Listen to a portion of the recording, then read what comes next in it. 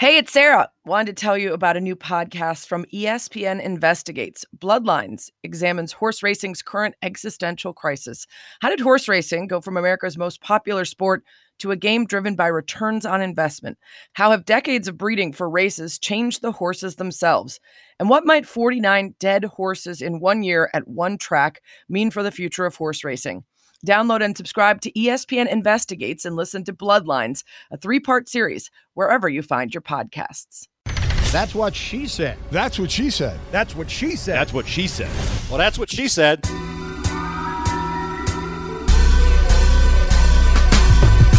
Welcome to That's What She Said, conversations with interesting people from the world of sports, music, comedy, and more, talking about their lives, careers, successes, and failures. Hi, I'm Mike Shore.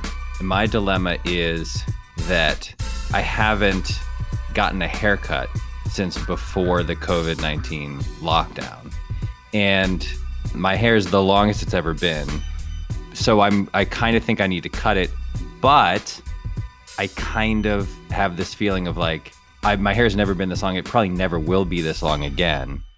And I kind of like it. And so I'm trying to figure out whether I should get a cut or not.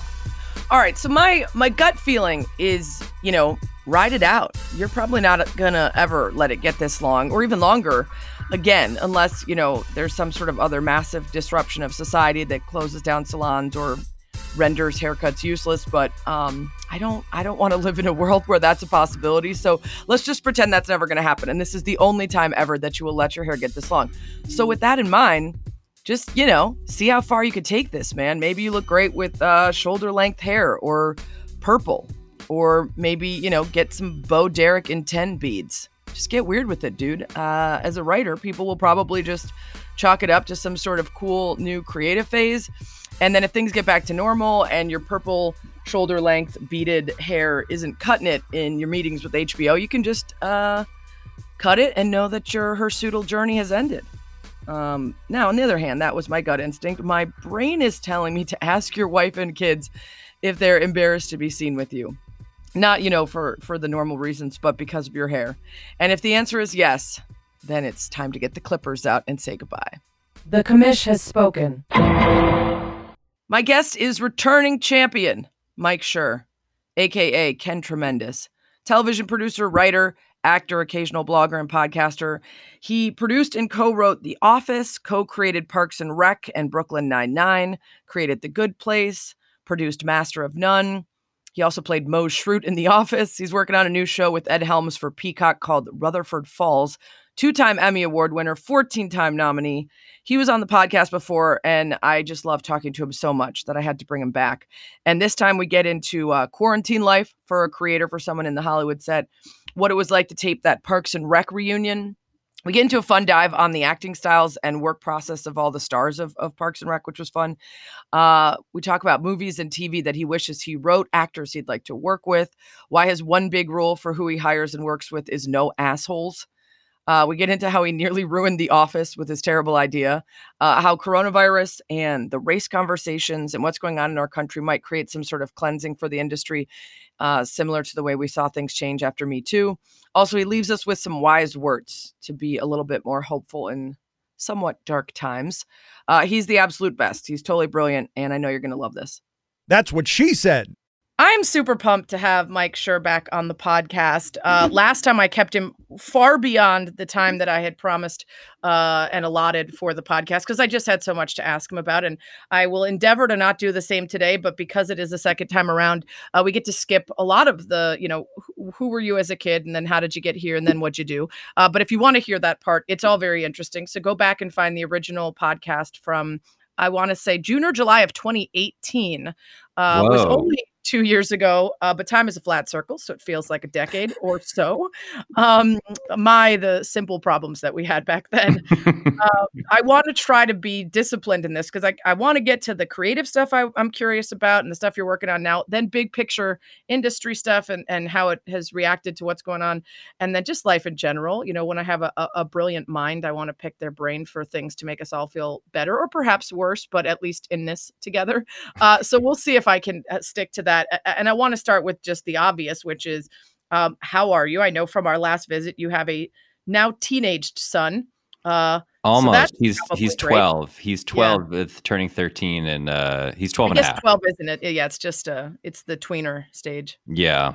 Yeah, he's really he wore me down. COVID has been really bad for parental rules. Like, you try to tell your kids you can only look at screens for a certain number of hours a day, and then all of school becomes looking at a screen, and they can't hang out with their friends. And so if you're telling them they can't look at a screen, that means like you can't have any human contact with anyone your age. And one of the things that has fallen by the wayside is I was a hard no on TikTok, because it just seems like yet another just awful time waster thing. But he just wore me down. And so like 2 days ago, I let him download TikTok. And now all he does is, at some point, this will happen during this podcast, he will come into my office and go like, look at this thing on TikTok. And they're so boring. They're all so boring. So yeah, he's in that tweener zone of like, he's still an innocent in many ways, but also is like he's about to never talk to me or my wife again. And so we're trying to sort of like live every moment as well as we can. That's funny. My husband is 40 plus, and he also eventually gave it to TikTok during the quarantine. Okay, good. Thankfully, he doesn't often come in and tell me, look at this great TikTok. But I wonder if, maybe there's a burgeoning dance career for your son that he otherwise never would have discovered, and spending all day trying to recreate TikTok dances may be the thing that opens up that door for him. That's on the way. Yeah. I mean, he also has a couple kids in his class who have TikTok accounts and make and do videos. They're all set to private, all that stuff. But like he's really enjoying seeing his friends do that stuff. And so it's the next phase of this is clearly like, let me make videos and post them. So he's just a voyeur right now. You haven't right now allowed... he's just watching. Yeah. He's floating around and absorbing all of the excellent and enriching entertainment that TikTok has to offer. My favorite part of TikTok is that people can just post them to other things I'm already on, so I don't have to join. And now Instagram invented Reels, which is just a TikTok ripoff. So it's something I'm already part of. And again, I don't have to be up to date on anything new. I should just stay complacent and old and completely tuned out, and it will come to me. I'm still like trying to figure out Twitter. So You're doing all right on it. We'll get to that later. So we've been all binging things, and I don't know if you saw this, but I'm sure as the creator of some of the things that people are binging, it's a kind of a nice feeling to either have things be rediscovered or be found for the first time, or even like watched just for the comfort of knowing them. Since the last time we talked, I've watched almost all of The Good Place, almost all of Parks and Rec. So all the things of yours that I had not consumed. I'm not up on Brooklyn Nine-Nine yet, but I'm making my way through the catalog, which is tough because you have a lot of stuff out there. But I don't know if you saw Jennifer Garner reacting to the end of The Office. No. Oh, okay. It's just so pure. You need to go to her Instagram. She accidentally recorded her tearful reaction to The Office finale in slow-mo. And then she commented on top of the slow-mo video about how embarrassing it was that she was in tears crying about the finale. And I would imagine it would make someone who is a part of all of that feel really good about the joy it brought her and her family and the emotional reaction she had to ending it. Yeah. But what have you heard from people, either that you know or don't, about how you've helped them get through some of this terrible months? Yeah, there has been some of that, and it's been lovely. Like, the idea of being responsible for anything that has brought anyone any joy since mid-March is really lovely. And there have been some friends of mine who kind of hilariously were like, "Hey, I just watched Parks and Rec," like sort of admitting that they didn't watch it when it was actually airing. And then, that's been really great and very fulfilling. I think there's a weird thing where the kinds of shows that I started working on, like The Office and Parks and Rec, like those shows have, The Office had 200 episodes and Parks and Rec at 125, and Brooklyn's going to hit 150, I think, this year. And oh, wow. And so when you are locked in your house for all intents and purposes, and you need to find something to pass the time, that kind of show is really useful, right? Because it's something that can last months and months and months. Like the new world we're in, shows do like 30 episodes and then they're done. And so you can get through them in 3 days if you really want to. So that has been very rewarding. It's and lovely. I'll say this too about Jennifer Garner. She hosted SNL when I was there a million years ago. And everyone just fell deeply in love with her, not like romantically, but just as a human. And what happens to the host is they come in on Tuesday night is when most of the writing is done. And the host goes around from office to office and meets with all the writers, and they have a chance to say, hey, I'm working on a sketch where whatever, you play a cave woman and blah, blah, blah. And at some point, like somebody just like she said she liked something in someone's office, like literally like a mouse pad. And whoever it was just like, do you want it? Take it. And she was like, oh, thanks. And then she went to the next office. And then someone was like, what's that mouse pad? She was like, oh, the person just gave it to me. And they were like, well, take something from my office. And people just started giving her gifts just because they loved her so much. And so she came to my office very late in her rounds and it was like she had gone on a shopping spree. She just had had just been fired. She was collecting her things. That's right. But it was just, people just had this instinct to give her things because she was such a lovely person. And that's how I always think of her. Anyone who's happened upon her Instagram that wasn't already following her during the pandemic, I mean, she's dressed up in her old marching band uniform and played. She's talked about her pet chickens and things and baked goods. She seems wonderful. I'm glad to hear that's not a facade. Last time you were on, you said that everyone in the universe, thousands of people, had told you to watch The Americans, but you simply didn't have the time. So the question is, have you watched it, or was that merely an excuse, the not having time? Amazingly, I have still not watched The Americans. It's now, that's really sad that it's been 2 years of me. It's like this thing where it's too daunting. And again, I think I said this last time, I understand that it's incredible. Like, nobody has to convince me of its quality. I have heard from everyone who's ever watched it that they loved it and it's amazing. Now it's like I have the yips. Like when I try to go to watch it, I just can't quite do it. And it's so built up. I know. And amazingly, I'm unspoiled. I don't know anything really about what happens. And I don't know how much longer that can go on. What have you been binging, if not The Americans? You know what I watched, which I deeply loved, is The Great on Hulu. I don't know if you've seen it. It's about Catherine the Great. It's Tony McNamara, who's the same guy who wrote the movie The Favorite that made a lot of waves. And it's just wonderful. It's so, so, so good. It has this really specific tone that I don't understand. I need to become a molecular scientist and break it down to its elements so I can understand how he achieves this tone. It's really great. It's super funny and really interesting and really special. And he, I think, is like a crazy genius, that guy. I'm really into it. Is it one of those where it's historical, but for whatever reason, the tone makes it feel more modern, or it's sort of displaced? Those are fascinating. Yeah, they don't talk like they're in 18th century Russia. They talk like you and me. And and Nicholas Hoult is in it, who you might know as the kid from About a Boy, who it turns out is an amazing actor. Awesome. And it's just wonderful. The highest possible recommendation. Okay, I'm going to check that out. I'll add it to my incredibly long list. Yeah, right. Put it in the queue of 7,000 shows you haven't seen yet. Yeah. Some shows are getting back to taping. My guest recently, James Roday Rodriguez from A Million Little Things, are up in Vancouver trying their best to sort of obey COVID guidelines. A couple months ago, before it was even possible to do that, you got together the Parks and Rec cast for a reunion to benefit Feeding America's COVID-19 response fund. Several $1 million raised, right? Yeah, 4.5 or 4.7 that's or something. Fantastic. Yeah. What was it like having everyone together again, even if it was just over a sort of Zoom-like capacity? Well, it was wonderful. Every time that group of people gets together in any capacity, it's really, really fun. We all sort of, there's still like a long, endless text chain that everybody is on that is continues to this day. It's a very tight-knit group, and everybody is so busy. Chris Pratt alone is trying to find a moment where Chris Pratt's available. And the only good thing about, us being locked down is that something like that suddenly became possible. So that, NBC contacted me about that and said, what do you think about doing something like this? Because, April hit and suddenly they just had no programming. Like, there was nothing being made. It was a very weird moment. And when you're a TV network and you don't have anything to put on your TV network, there's a problem. So we're aware over here at ESPN. That's right. Yeah, it's a sports network with no sports.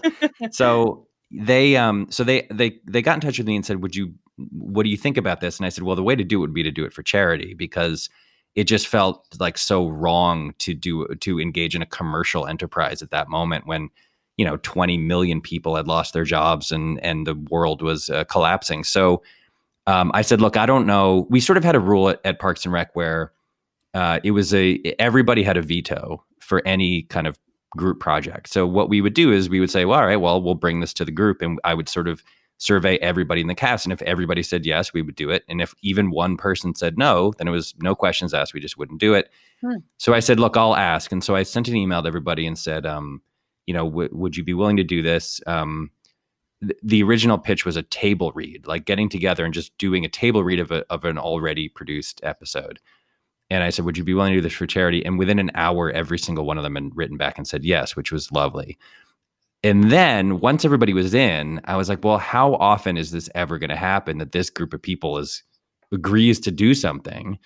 And so I said, well, shoot, if that's the case, then we ought to write something new. Like, it shouldn't be just a table read's kind of lame. Like, you've already seen the episode probably. It can be good. It can be good, but yeah, it's better to have new content. Yeah, like if you can. I enjoyed the Community one. It was very fun to watch them go through an episode I'd seen before, but instead be watching them, Yeah, you're right. It's not lame. It's just that if you can do something better than that, if you have the opportunity to. So then I emailed a bunch of the old writers and said, would you be willing to help me try to figure out a new thing? And within an hour, 6 people said yes. So awesome. It all happened very quickly, and it was really fun. It was so hard. It was so hard. I mean, it seems awful to complain about how hard it was to make a TV show, but it just really was.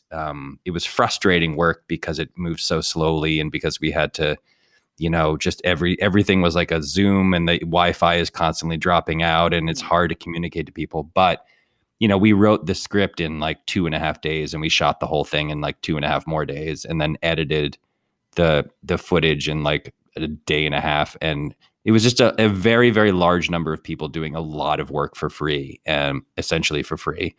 And that was great. And that it felt very much in keeping with the sort of spirit of the show, Yeah.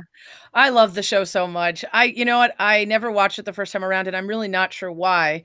And then I started it a couple of years ago and got interrupted. I tried to make it a show I had to watch on the treadmill.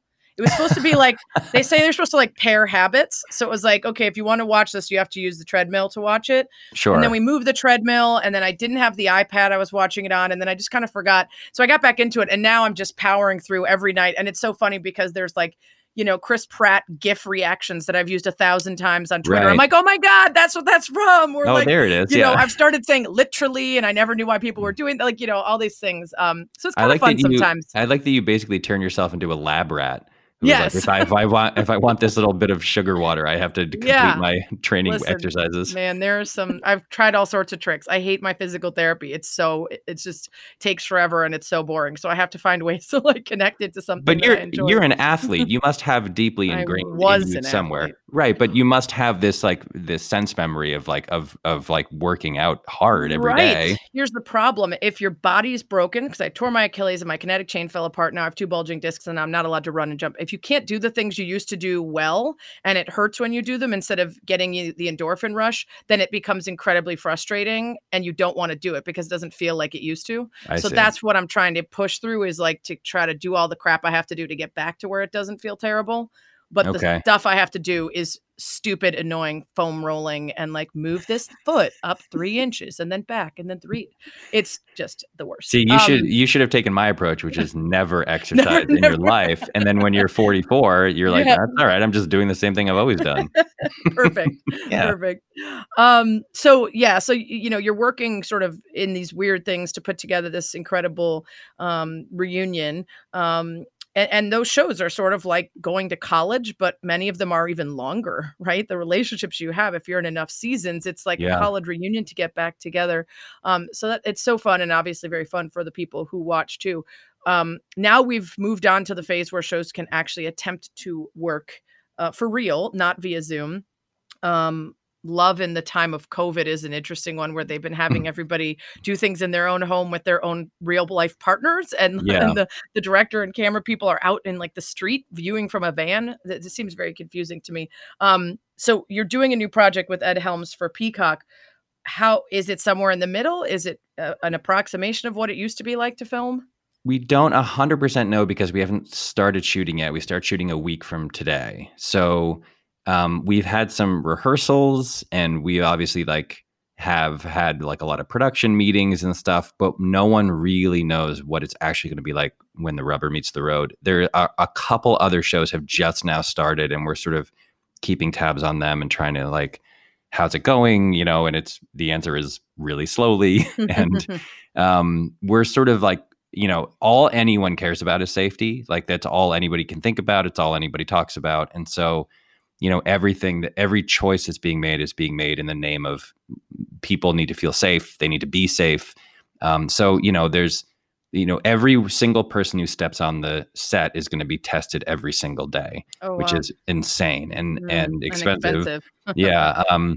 And then there are COVID monitors who are going to be there who are making sure that people don't accidentally drift too close to each other. Everybody's wearing masks. Everybody's wearing face shields. The number of people actively engaged in the minute by minute shooting is going to be cut way down, in half. Every single actor has his or her own makeup and hair artist, so that you don't have people crossing over with, getting close to people. It's not a, TV shows aren't projects that are, that function really well when no one can be in the same place at the same time. So we had auditions for this other thing that I'm working on for HBO Max, and the auditions were the actors had to be sitting, 10, 12 feet apart. And then for, people like to see what the actors look like when they're standing next to each other. So we had this giant piece of plexiglass that they came in and stood next to each other with a giant piece of plexiglass between them. I mean, it's just bizarre. The whole thing is bizarre. It's unnatural, and no one really knows how it's going to go. And everyone's a little bit afraid, but there's also 200 people whose jobs require these shows to be up and running. And so we're trying to balance this. People have been out of work since March. So, we're gingerly and very carefully trying to get back to the point where we can do stuff that keeps people working and that is also safe. And it's not easy. And so we're kind of muddling through it as best we can. I have I feel a sort of tenuous tie to Ed Helms because of the number of gifts I get sent of him because of the Cornell connection. And during the writer's strike outside of the Fox lot, which I was working at the time when I worked at Fox Sports, I was putting together a hosting reel to try to be on camera instead of behind the scenes back in the day. And there's a bunch of actors out striking for the writer's strike, including Ed. And of course, I go up and start talking to him about Cornell and whatever. He had zero interest. And I've been told a million times over, he doesn't like sports. He doesn't care he likes bluegrass music. And he was not mean or anything. He was just like, yeah, okay, yeah. What is that? What is the focus of this show that you're putting together now? Well, first of all, I would say that story of you and a celebrity it turned out better for you than your Michael Jordan story, for the record. I don't know. You might still have my card. You never know. He may one day need something. So this new show is called Rutherford Falls, and it's he and I started working on it in 2016, I think, or 2017, and we started just sort of talking about what we're interested in and what we find kind of fascinating about the world and the human condition. It was very organic, and it kind of amazingly, it centers around a statue and the potential removal of a statue. And the idea is that Ed plays a guy named Nathan Rutherford who lives in a town called Rutherford Falls that is named after his ancestors who settled the town in the 17th century. Settled the town as if there weren't already a lot of people living there, right. And he has this, and there's a statue commemorating his ancestor in the town. And the statue is kind of in the middle of the road because that's according to history, the exact spot where the deal was brokered between Lawrence Rutherford and the local Minnetonka native tribe. Minnetonka is a made-up tribe, roughly based on the tribes of upstate New York, like the Mohawk and Onondaga and tribes like that. And so because the statue is in the middle of the road, every once in a while, a drunk teenager will crash his or her car into it. And eventually the mayor of the town is like, we got to move the statue. It's a public health hazard. And he's like, you can't, because this is history and history matters. And so he kind of fights the removal or the moving of this statue. And by digging in his heels, he kind of sets a bunch of events in motion that unfold over the course of the season. So we Is started it a comedy? Yeah, it's a comedy. It's a half-hour comedy. We started working on it and built it around the statue idea, and then suddenly over the last 4 years, like statues commemorating old white dudes have taken center stage in the culture, and so we've been kind of tracking it over many years now of like, is this good for us? Is it bad for us? We can't tell, and ultimately we just sort of said like, look, we have our story. We're going to tell our story, and hopefully people will enjoy it. Yeah, that sounds good. That sounds interesting. And that sort of through line of, or I guess not through line, but a parallel line of what's going on in real life could be a fascinating way to sort of satirically touch on things, which I know you did a ton in Parks and Rec, and it's fun to watch that retroactively and try to think about. In fact, the other day I looked up an episode to see like what year was this, and was this what was going on at the same time that they were thinking some kind of vibes. So yeah, I'm sure you'll have some fun with the play of it, I hope so. I mean, yeah, it's tricky with comedy, right? Because comedy is a very good delivery mechanism for social commentary, because it is a way to talk about these complicated and kind of touchy ideas without feeling like you're lecturing people or talking down to them or moralistically standing on a high horse and telling them how to behave. But it also is, they can be kind of if you tilt too far in that direction, then people stop finding the show funny. And so we always approach everything from like, and this was like this on The Good Place too. It was always like, well, if it's not funny, nothing works. If it's not funny, you're whatever you're trying to say about the world gets lost because people get bored. And so it always has to start with comedy. And fortunately, Ed is a very funny person. And so we're not super worried about that, but it just is, it's a delicate balance. But I think if you can pull it off, it's a better delivery mechanism than drama, because drama makes people feel like sad a lot and makes people feel like, you end up like feeling pessimistic about the world instead of optimistic. Like I love Breaking Bad, but I loved it so much. It's one of my favorite shows in history, but it didn't really make you feel great about the human condition. Right. Right. And there's a sort of discovering or surprise element of realizing that there's a truth underlying the comedy you're watching that makes it more interesting to happen upon than it does when it's flat out the intention of the plot or whatever. Yeah. I'm curious because you're just talking about if it doesn't work, then it doesn't matter, what point you're getting across. The comedy has to lead. I'm sort of fascinated by watching something that I think should be good and then it's not. And I wonder, I was just watching and I don't want to criticize because I love both of them, but Issa Rae and Kumail Nanjiani did a movie that's up on Netflix that I was watching.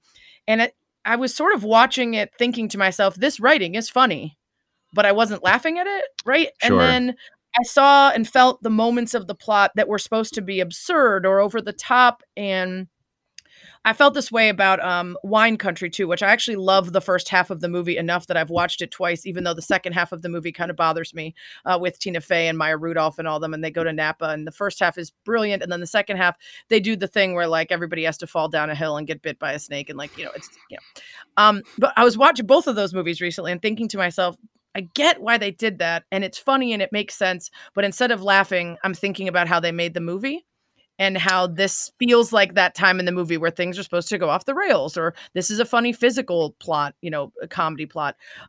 Whose job is it to make the script that's good into something that works? Is it everything? It could be that the actors suck. It could be the tone isn't right. It could be the director shot it funny. Yeah, look, the truth is that making anything, a movie, a TV show, an album, anything is really hard. And it's really hard to have it stick together holistically from beginning to end. And the job of doing that is kind of everybody's job. Like I think the thing that a lot of people don't really realize about movie making or anything for the screen is that along the way from conception to completion, there are hundreds of different people who have to do their job incredibly well for it to turn out well. And to that end, I can tell you, like, you could take the greatest movie of all time, or the funniest comedy of all time, whatever that is for you. And if I gave it to an editor, in 2 hours, that editor could screw it up so badly that you would hate it. Like but with tiny changes, just like cutting at different times or eliminating one little moment or scene or choosing a slightly different take of an actor delivering a certain line that you love. A good editor can absolutely ruin, if he or she chooses to, any piece of entertainment that's ever been made. And conversely, a good editor can take the biggest bunch of crap you've ever shot and spin it into something that actually people love. Like, and that's just editing. And that says nothing about sound design and sound mixing and directing and acting and writing and set design and production design and everything. There are so many people who have to do their job so well in order for something to be good all the way through. And so, when you have, like, it's not always the case that you hear a lot from directors when you meet them, for example, is you'll say like, "Oh, I really liked your movie." And they just immediately are like, "Thanks." Yeah. And the reason that they're sad is because the movie that you saw isn't the movie they made. Right. They made a different movie, or they had a different movie in their head, and a number of different things conspired to make it so that the movie that they had to release wasn't the movie they wanted to make. Mm-hmm. So even though you like it, and you could be genuine and like, I really like that movie, they know that the movie could have been better, or it could have been different, or it should have been different, or whatever. And that is, that's time and money. They run out of time. They can't shoot a scene they want to do. They had an idea for a stunt they couldn't do. The executives in charge of it gave them notes that they had to follow because they are signing their paychecks. Like, there are just so many millions of little tiny things that have to go right. And that's why when something is actually good all the way through, it feels like a miracle. It feels like, oh my God, how did this ever happen? And very frequently the story is no one was paying attention, right? It's like a young director or a young writer or both who are somehow finagle a couple $1 million to go off and make something, and no one cares because it's not a high risk venture for a studio. And so they cast exactly who they want and they make it exactly the way they want, even though it might be inexpensive, and they edit it exactly the way they want. And the people are like, I don't know, fine, let's just release this because who cares? And then suddenly you have Rushmore or whatever. Yes, it's the Good Will Hunting story. Yeah. So it just is the case that like incredibly talented people can work on something that from a script that's incredibly well written, and they can have an incredibly good director, and still the final product doesn't quite end up the way that they wanted it to. It's so frustrating to say yes to a movie and a script and an idea, and then make it and spend all those months, and then somewhere between that and when it comes out, you sit down to watch and you go, "Oh no, this sucks." Yeah. I mean, it happens a lot. It happens in TV all the time. You have a script. There's a weird thing that happens in TV, which is, you do a read through of every episode, at least in comedy, and if you have a great read through, if the episode is a great read through and everybody laughs all the way through, then alarm bell goes off because a couple things happen. It's really hard to make TV. It's really exhausting. And if you have a really great read through, your temptation is, okay, thank God we don't have to care about this anymore. Let's just shoot this. If you have a terrible read through, it becomes an all hands on deck situation where everybody gathers around and works really, really hard trying to make it better. And so very frequently, if you have an amazing read through, the episode turns out fine. It's fine. Like, it's good. And if you have a terrible read through and you do a massive amount of work to try to make it better, you end up with something that's incredible. And it's just this weird quirk of the system that, like, because you're making, on those shows we were talking about, you're making 22, 24, sometimes 28 episodes in a single season. So if you have a really good read through, you're so relieved. You just are like, let's never think about this again. And if you have a terrible one, it's like everyone buckles down. So it's not science. It's not math. It's something ineffable and hard to track.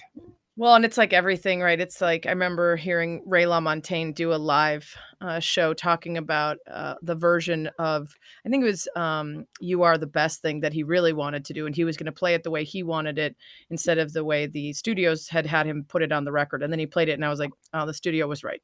Now, of course, you get used to one thing and the first time you hear it. But, it sort of reminds me of us all being LeBron James staring at J.R. Smith. Like, like you're just all in the middle of of something. You're like, no, you ruined it. Yeah. Which is, Yeah. something that we all have to do. I remember I was writing a story once and the editor changed "Ain't nobody got time for that" to "nobody has any time for that" because she didn't know the reference. And I was like, no, I can't work with this editor anymore. Like, this isn't going to work for me. She's not a good fit. I wonder, like, we talked last time about how it's hard for you to decide what to watch because there's so many options. And so you wait till you get a million recs, and usually other writers are able to recommend the best things. Are there things that you've watched and you say, oh my gosh, I wish I wrote that, or that makes me want to be better at what I do? Yeah, those are the best things. They're also the most infuriating things because nothing makes a writer jealous and miserable more than seeing something good. It's like you kind of hope that they're all bad because you're like, just me watching Mina Kimes do anything. I'm like, God damn it, I suck. I should quit.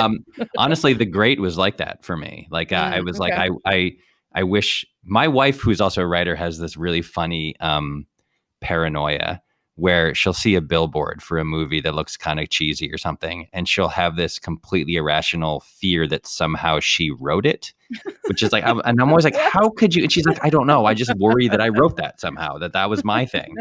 And I have the opposite, which is like, I see something great and I wish I had written it. Like I have a really irrational jealousy that someone else got to that idea before I did.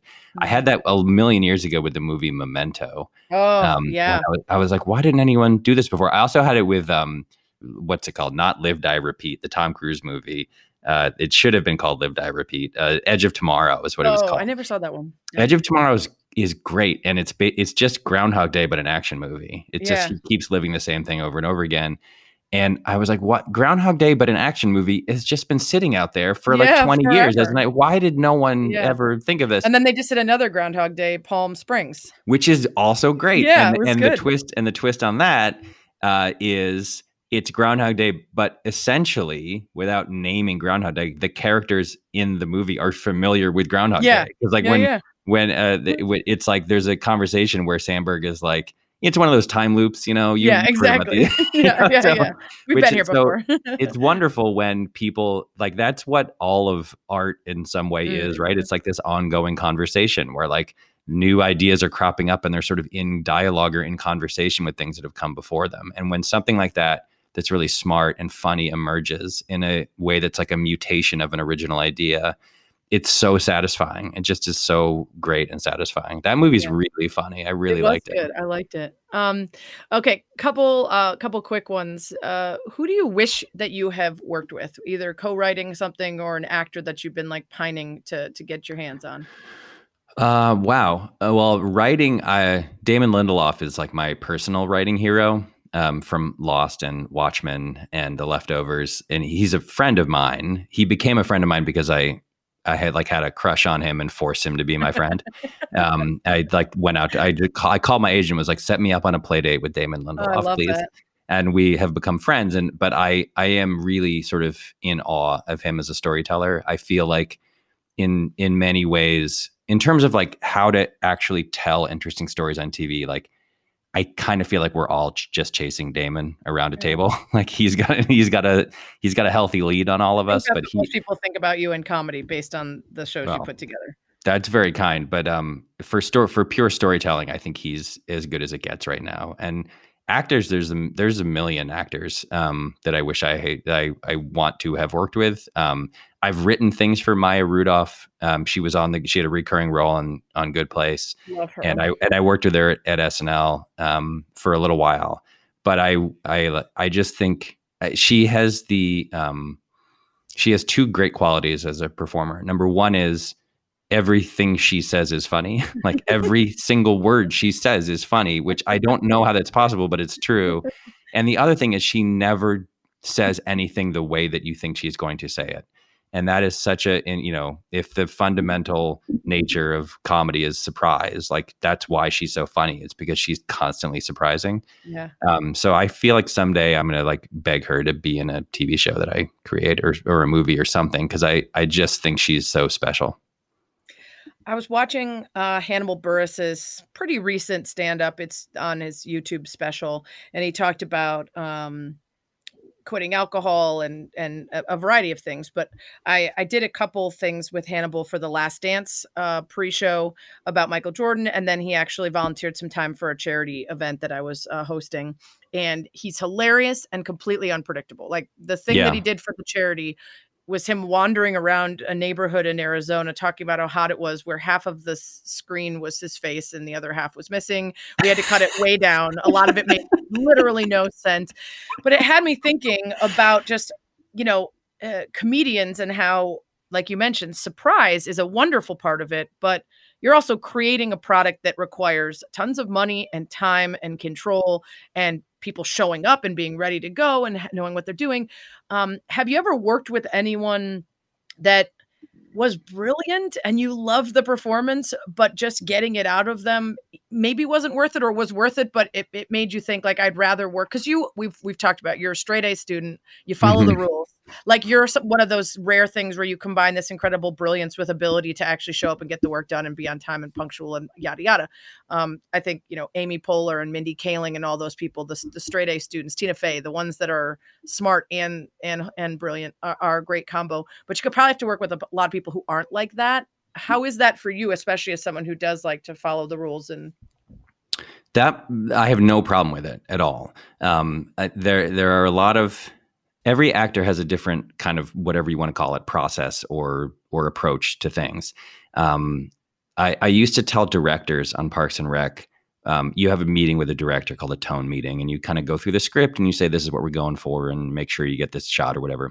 And then you also just sort of fill them in on the actors and how they like to work. And I used to say, what you'd expect, right? Which is like, Amy is amazing. She's, she's a joy and she's a team captain and blah, blah, blah, blah, blah. And then you'd say Aubrey Plaza is, will make you feel weird and she'll talk to you about ghosts and weird things.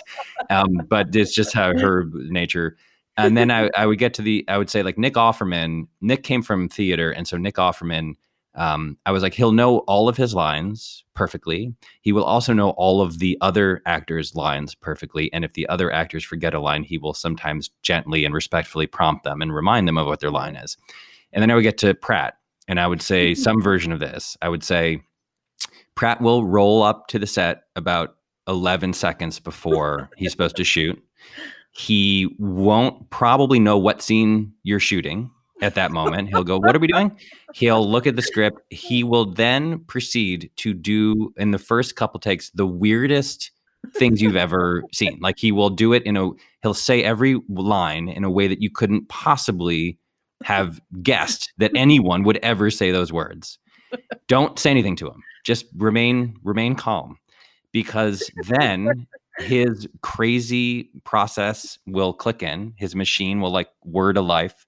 And he will start delivering take after take after take of like the funniest things you've ever seen. And so I would literally tell directors, like, don't give him notes. Don't panic, and don't give him any notes. His process is he walks down this crazy path over here, and then he turns around and he runs down that path over here. And eventually he finds one that's really great and funny. And then the other thing I'd say, the corollary to that is, at some point he'll do it so brilliantly and amazingly that you won't believe how great it was. And your temptation will be to tell him to do it the same way in the next take. Don't bother. He won't do it that way. Like he'll try, or he'll have the intention to do it that way, but he won't, because he can't. That's just not how he works. And so I love that. That's great. Like that, learning those things about the way different actors are, and learning that there isn't one way to do this is important. It's really valuable. And I don't have any problem at all with that. The only thing I have a problem with is people, actors or anyone, who make other people feel disrespected, or who treat other people badly, or who make life difficult for other people. Like there is this weird thing. You and I may have talked about this, but there's this weird thing in Hollywood where some people believe that the only path to kind of good art is through like pain and agony and discomfort, and that it requires tolerance of bad behavior. And that's not true. And it's not, and the people who have that view aren't worth working with. And so the only kind of rule, the guy who has produced shows with me for a long time, his name is Morgan Sackett, and my manager, David Miner, the three of us have worked together now since 2007. And we have basically one rule when it comes to hiring anyone, from a crew member to an actor to a director. And the rule is no assholes. That's it. That's the only rule. It's a good rule. It's a good rule for life. And so anyone the only thing that's ever gotten anyone kind of removed from our world is if they are an asshole. And so that really is the only thing I can't tolerate. I love that. That's the way to do it. I sometimes struggle with that in our industry too, because a lot of the most successful people, there are plenty of really great, nice, kind, successful people. There's also a lot of people who think that in order to be respected and treated like a star, you have to act like an asshole, like you're deserving of a certain thing. And that's not how I operate. But I also sometimes feel like then I'm not given respect for having worked here for 10 years and be someone who's been around for a while, because I don't act like, I don't walk around like everybody treat me like I'm hot shit. And then sometimes I'm like, but I do still want you to respect the fact that I've been here for a while, and like not treat me like nothing. It's a tough one to balance. You talk about your relationship with the people, and I just loved, I think I sent it to you, I texted you that day when I watched Jameela Jamil just gush about you on the red carpet as a person and as someone who gave her the role on The Good Place and saw who she was as a person and not just an actress.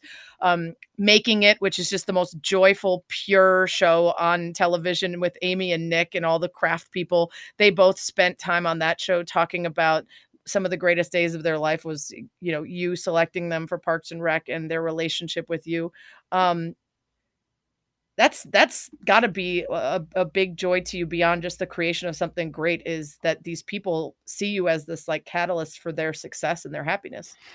It does. It feels amazing. I mean, who wouldn't want Amy Poehler talking about them in a positive light? It's like wearing overalls and carrying a I mean, I'm so happy that is how they see the show, because it's how I see the show. And that show, like I said, had this really. It's funny, that show, the Making It, their current show, is literally about making things and pouring love into your work. And it's a very natural extension, I think, from Parks and Rec, because that's how everybody felt on that show. Like, that show had a real sort of community theater vibe of like, let's put on a show. Like, let's all pitch in and work together. And everyone sort of, we were always, I think partly it's because we were always about to get canceled. Like, it was like, there's a constant threat of us getting canceled. And so what that did is it really made us value every moment that we had. And we just it was a real, like, everybody pitch in. Greg Daniels, who's my mentor, who ran The Office, has this very simple theory, which is best idea wins. And it's not like he invented that, but he really lives by that. Like, he doesn't care whether the best joke is pitched by a staff writer or an executive producer with 50 years of experience. It's just take the best idea. It's a simple way to go about making the best show you can make. And Parks and Rec sort of embodied that, and even took it to sort of another level, which was like actively survey people for the best idea, whatever it is, and follow whatever the best idea is to its logical conclusion. And that there was when we wrapped on that show, we had this big party and a bunch of people gave speeches. Amy's speeches, it was so funny and so wonderful. And the thing that I said in my speech basically was that, Greg and I created that show. According to the credits, like, it says created by Greg Daniels and Mike Shore. But I was like, we wrote the pilot. And there's a difference. Like, that show felt like it was created by everybody. That's awesome. Like every actor who improvised something funny, and every every property master who came up with a funny idea for a prop, and every costumer who like figured out how to dress Jean-Ralphio and Mona Lisa Saperstein. Every crazy Indiana Pacer. Yeah, every Roy Hibbert cameo, like, like it really, and that is really how it felt. It felt like the show had been created by this massive group of people, and that's really cool. That's why I think people have such fond memories of it, is because it really felt like a team. Gosh, I have so much more to get to. I did not follow my plan, but a couple more quick things. Of course, I failed. I figured I would. But you were talking about sort of creating this feeling on set and how people treat each other and how important that is. Last time you were on was 2018. So it's sort of like the heat of the Me Too moment. And we talked about You had worked with so many people kind of caught up in it on either side. And it was sort of a cleansing, right? The reaction to it was very much the opposite of let's root out all these people who are like this and try to change it. There's sort of a different cleansing of sorts right now in two different ways. One, of course, is demands from people of color to be treated equally and better, and to sort of uproot the same sort of ingrained, we're all just used to this so we don't mention it vibe that happened with the Me Too movement and women in harassment. I know you haven't been on sets the same way, but in conversations with networks or actors or creators, has it felt like there is going to be some sort of cleansing similar to Me Too in terms of the raising of people of color and their voices or their perspectives or their treatment within the industry? Yeah, I mean, they're different, right? Because one of them, the Me Too movement was about how women, it was two parts. One is things that had been denied to women, of which there were many, leadership roles, show running roles, directing gigs, all that kind of stuff.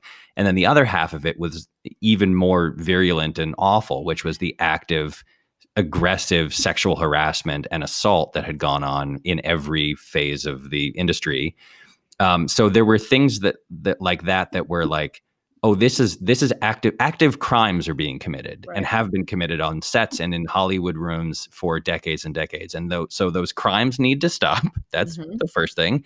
And then there needs to be this corrective measure to ensure that women get more opportunities to do various jobs that had just been generally denied to them. The people of color movement that's happening now is less about, I think, active crimes and more about denial of opportunity. In the industry, at least, yeah. In the industry, yeah. Outside the industry, it is about active crimes. Outside, it's almost entirely about active crimes, or at least it's primarily about that. And then also there are things like redlining in neighborhoods and stuff like that are, that need to be also addressed. In the industry, it's less about the sort of like active crime and more about just denial. So that part of it, I think, you're already seeing that be addressed to some extent. There are things that I go back and forth on this of whether I should be cynical or optimistic. The cynic in me says that giant multinational corporations see social progress movements happening and they think to themselves, man, we don't want to get attacked for this, and so we better do something to change it. And I think there is some of that happening. There has already been instances of companies, not necessarily Hollywood companies, but companies in America who have put out very lovely Black Lives Matter statements. And then someone comes back and says like, oh, really? Then why are you giving money to this politician or doing this? Is this new? I believe it's the internet term that we use for holding up someone's terrible practices next to their statement. Right. So there's that side of it is cynical, right? And I think there is, of course, going to be some of that. Corporate America is a fairly cynical place. But I also sense a real and sincere and heartfelt desire to make a correction in terms of who we allow to be directors and actors, what kinds of stories get told. I mean, look, this show that Ed Helms and I are doing, and this woman named Sierra Teller Ornelas, it's about Native American issues, and half of our writing staff was Native American. That's great. Different tribes from all over the country, but it was like, well, this show is 50-50 about this relationship between European settlers and indigenous people in this country. So it ought to be 50-50 represented in the writer's room, and it ideally ought to be 50-50 represented from directors. And we're trying that, and it's we're almost there. And I think that kind of thing would probably have been impossible a little while ago. It probably would have been impossible to make this show and to get that kind of representation on behind the camera in addition to in front of the camera. So I think that effort is, I think there's some cynicism, there's some cynical practices, no question. But I also think and sense a sincere effort on the part of the people who were really powerful to course correct from what had been a pretty dismal record of representation in all phases of TV production. Well, and I think that in rooms in private, there are probably still conversations of, here, this show needs to be X and Y. Yeah, no, we're not going to do that. Okay, but what about the statement? Yeah, that was, we need to say that, but we're not going to actually do it. But there's that fear of going public with those things. that is a risk for the people speaking out. And it's the same thing we spoke about with Me Too, where you said people were just so nervous about being the one to bring something up, whether that was the behavior of an actor or a powerful producer. Right. But there is, I think, more fear of exposure of what's really going on behind the scenes than ever before, and that your intentions will come out if you are not well intentioned with this stuff. And I think there's also though people.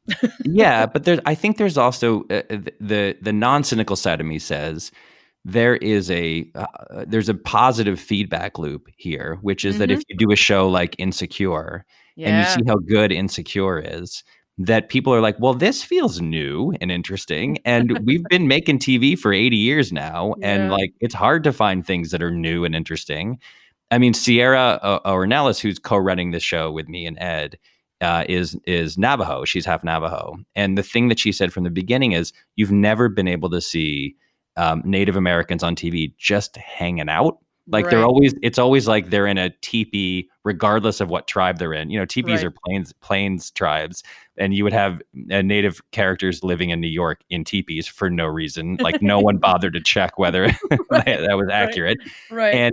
And they're always performing some kind of spooky spell and chanting something and summoning the spirit of a wolf or whatever. Yeah. And she's like, look, Native Americans like hang out and they go to Chick-fil-A and they eat and they like they play softball and they just are normal humans. And she's like, her goal from the beginning has been like, can we just see some Native characters who are just hanging out like everybody else?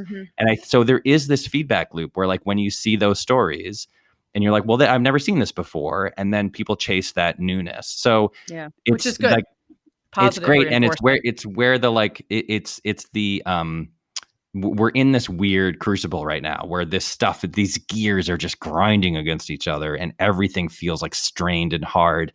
And I think that on the other side of it, in a few years, it's going to feel much more effortless. And like, we're not going to be talking about it. It's not going to be remarkable that things like this are happening. You know, that's my hope. I hope so. The other sort of cleansing right now is Corona related, which is that sometimes restrictions actually make creativity thrive. There are so many different practices that I'm sure you did and we've all done at various levels of education, where the restriction of possibility or materials or time or anything creates this idea that otherwise wouldn't have come to you if all the world was a possibility and you have paralysis of choice. Are there things in the industry that you think are forever changed because of coronavirus, or even are there things that you've seen during the last couple of months that you're like, oh shit, that's a really smart way to react to what's happening right now? I'm sure there are things that have changed permanently. I don't think we'll know what they are for a couple of years. Just like craft services, probably. Everyone has a box instead of a full open table. That's big, important stuff. My fear is that, look, obstacles are good for comedy, but if the obstacles are too high, you can't get over them. And I'm worried that there are certain things about this era, this year of TV production, for example, that are going to change things permanently for the worse. Like, for example, we've all had to work at home like everybody else. And working at home stinks in the world of comedy, because the whole point is to like capture energy, like trap energy in a room and have writers feeding off each other and all that sort of stuff.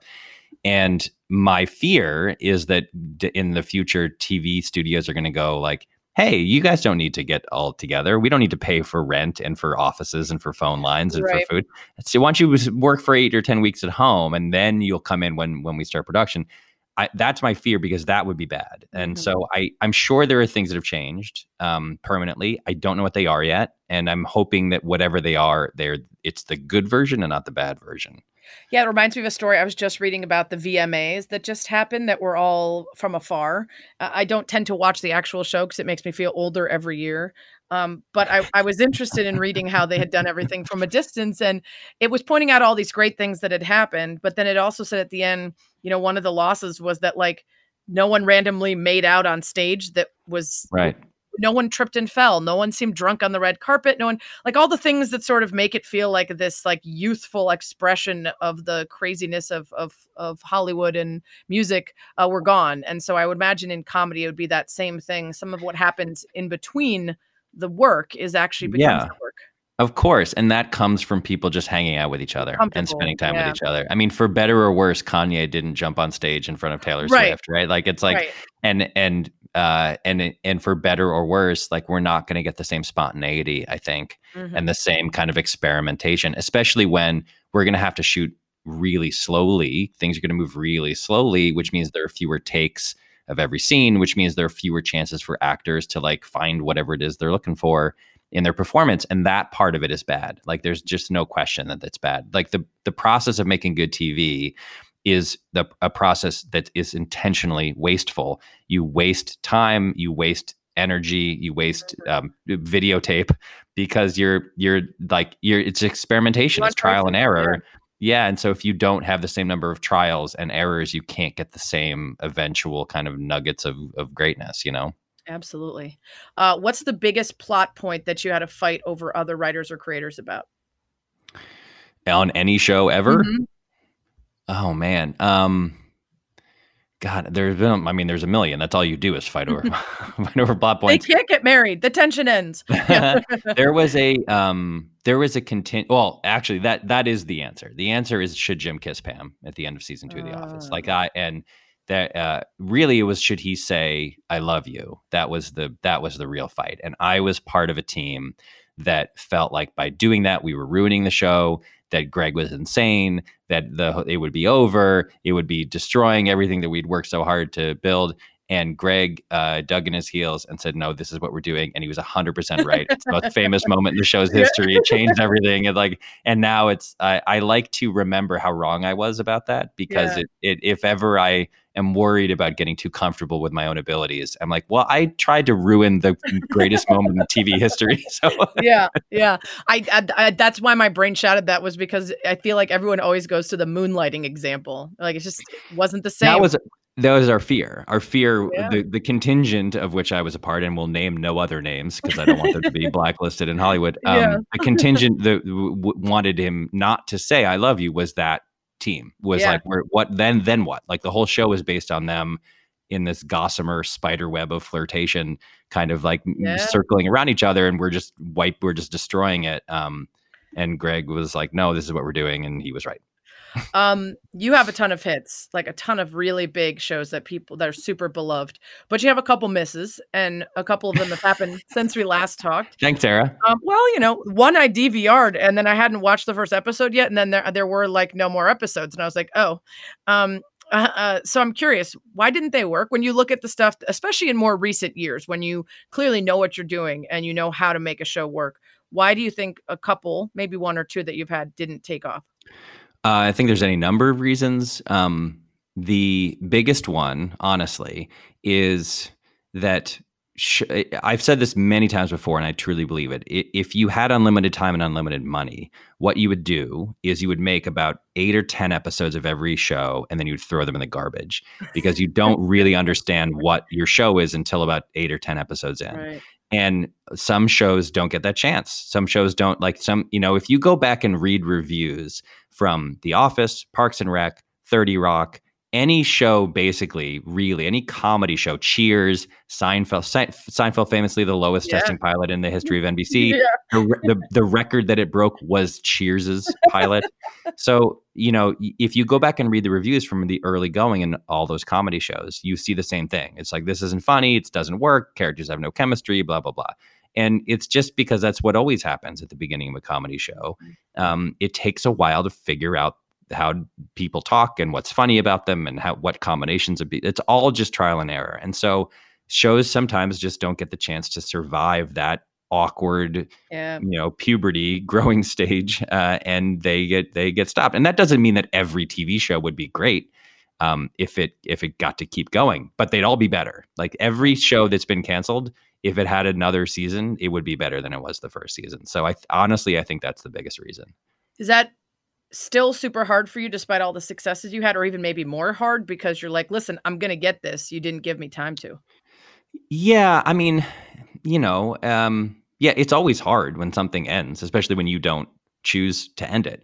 It's painful and embarrassing. And, you feel bad for all the people who put their faith in you as a producer or as a writer. Like it stinks. It's awful. It's writing is constant vulnerability. And when you make yourself vulnerable by writing something and putting it out in the world and then people reject it for whatever reason, it feels like they read your diary and decided that you were a nerd, And so, Right.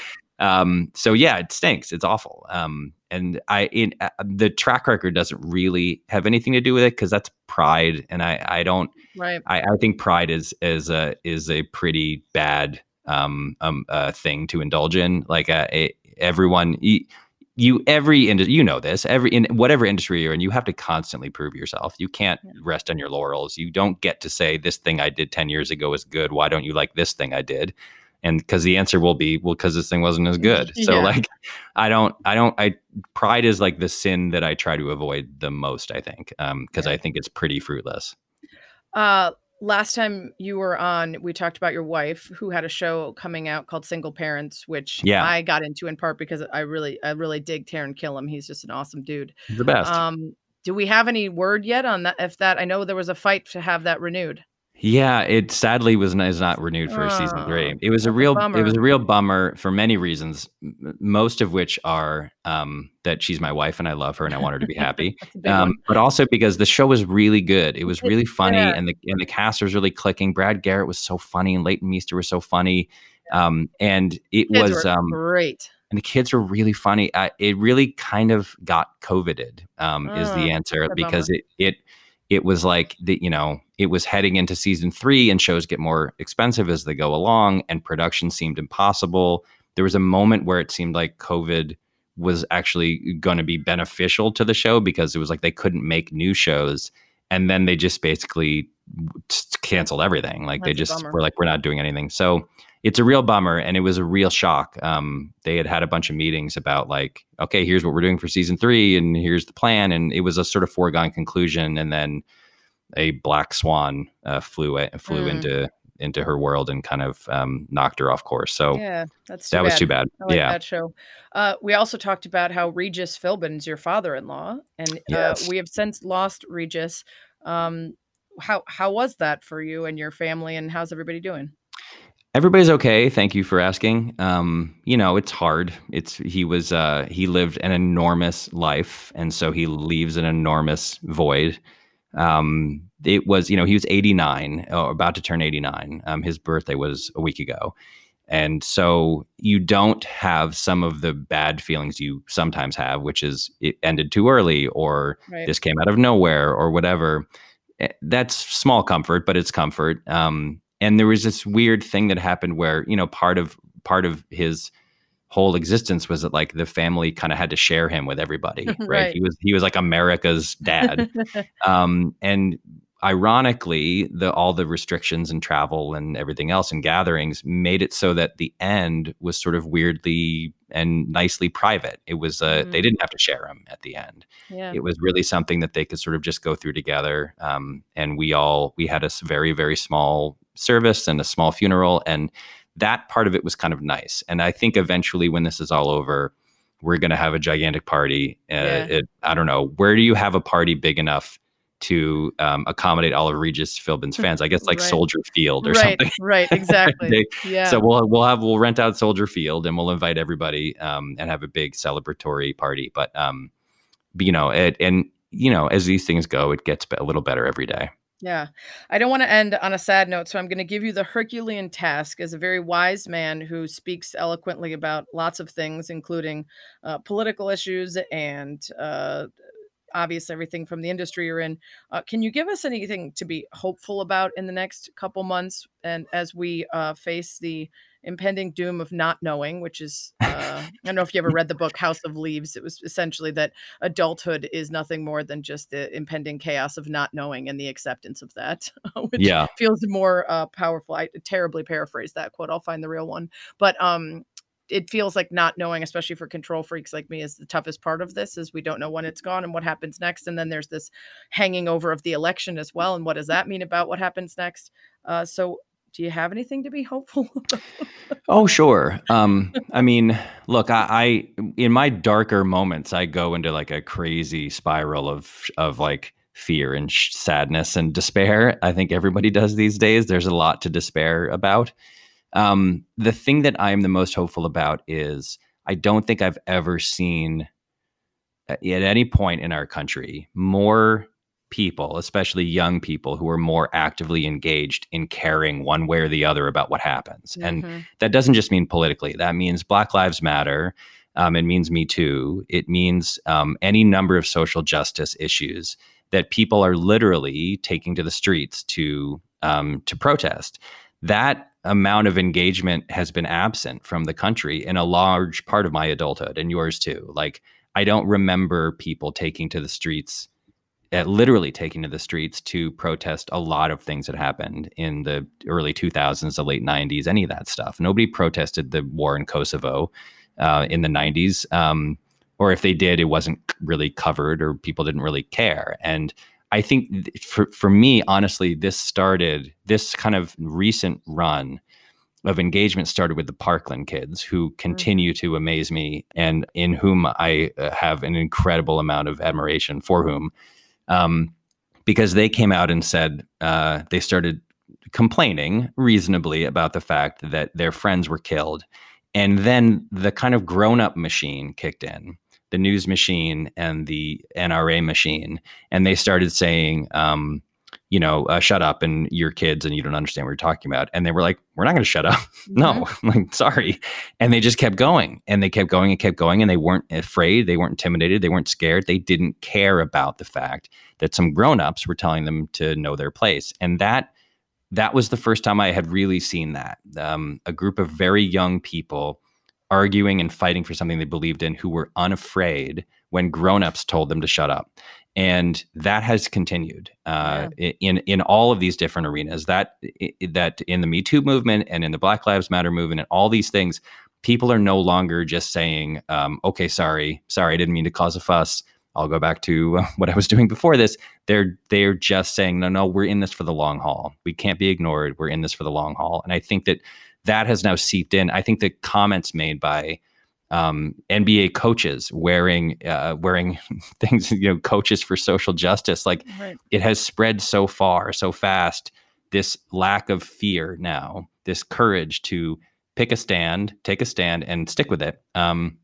That is, if you want to talk about hope, if hope is about dreaming of a better future, young people finding their voice is about as hopeful as the world can get, I think.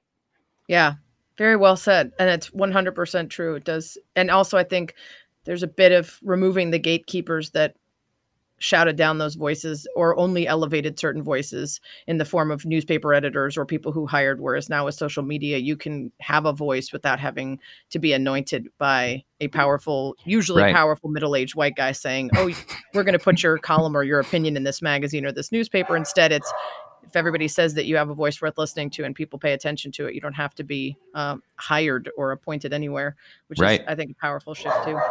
I'm glad your dog arrived to say, "Yep, there he is. He has to go. You've kept him too long again," because you have no ability to control your wandering questions and search for insight. Thank you so much for doing this. It was super fun as always. I love picking your brain. I'm sure I'll ask you back again. I hope that you are too busy to do it because everything's better. But if not, hang out on Zoom again. Sounds good.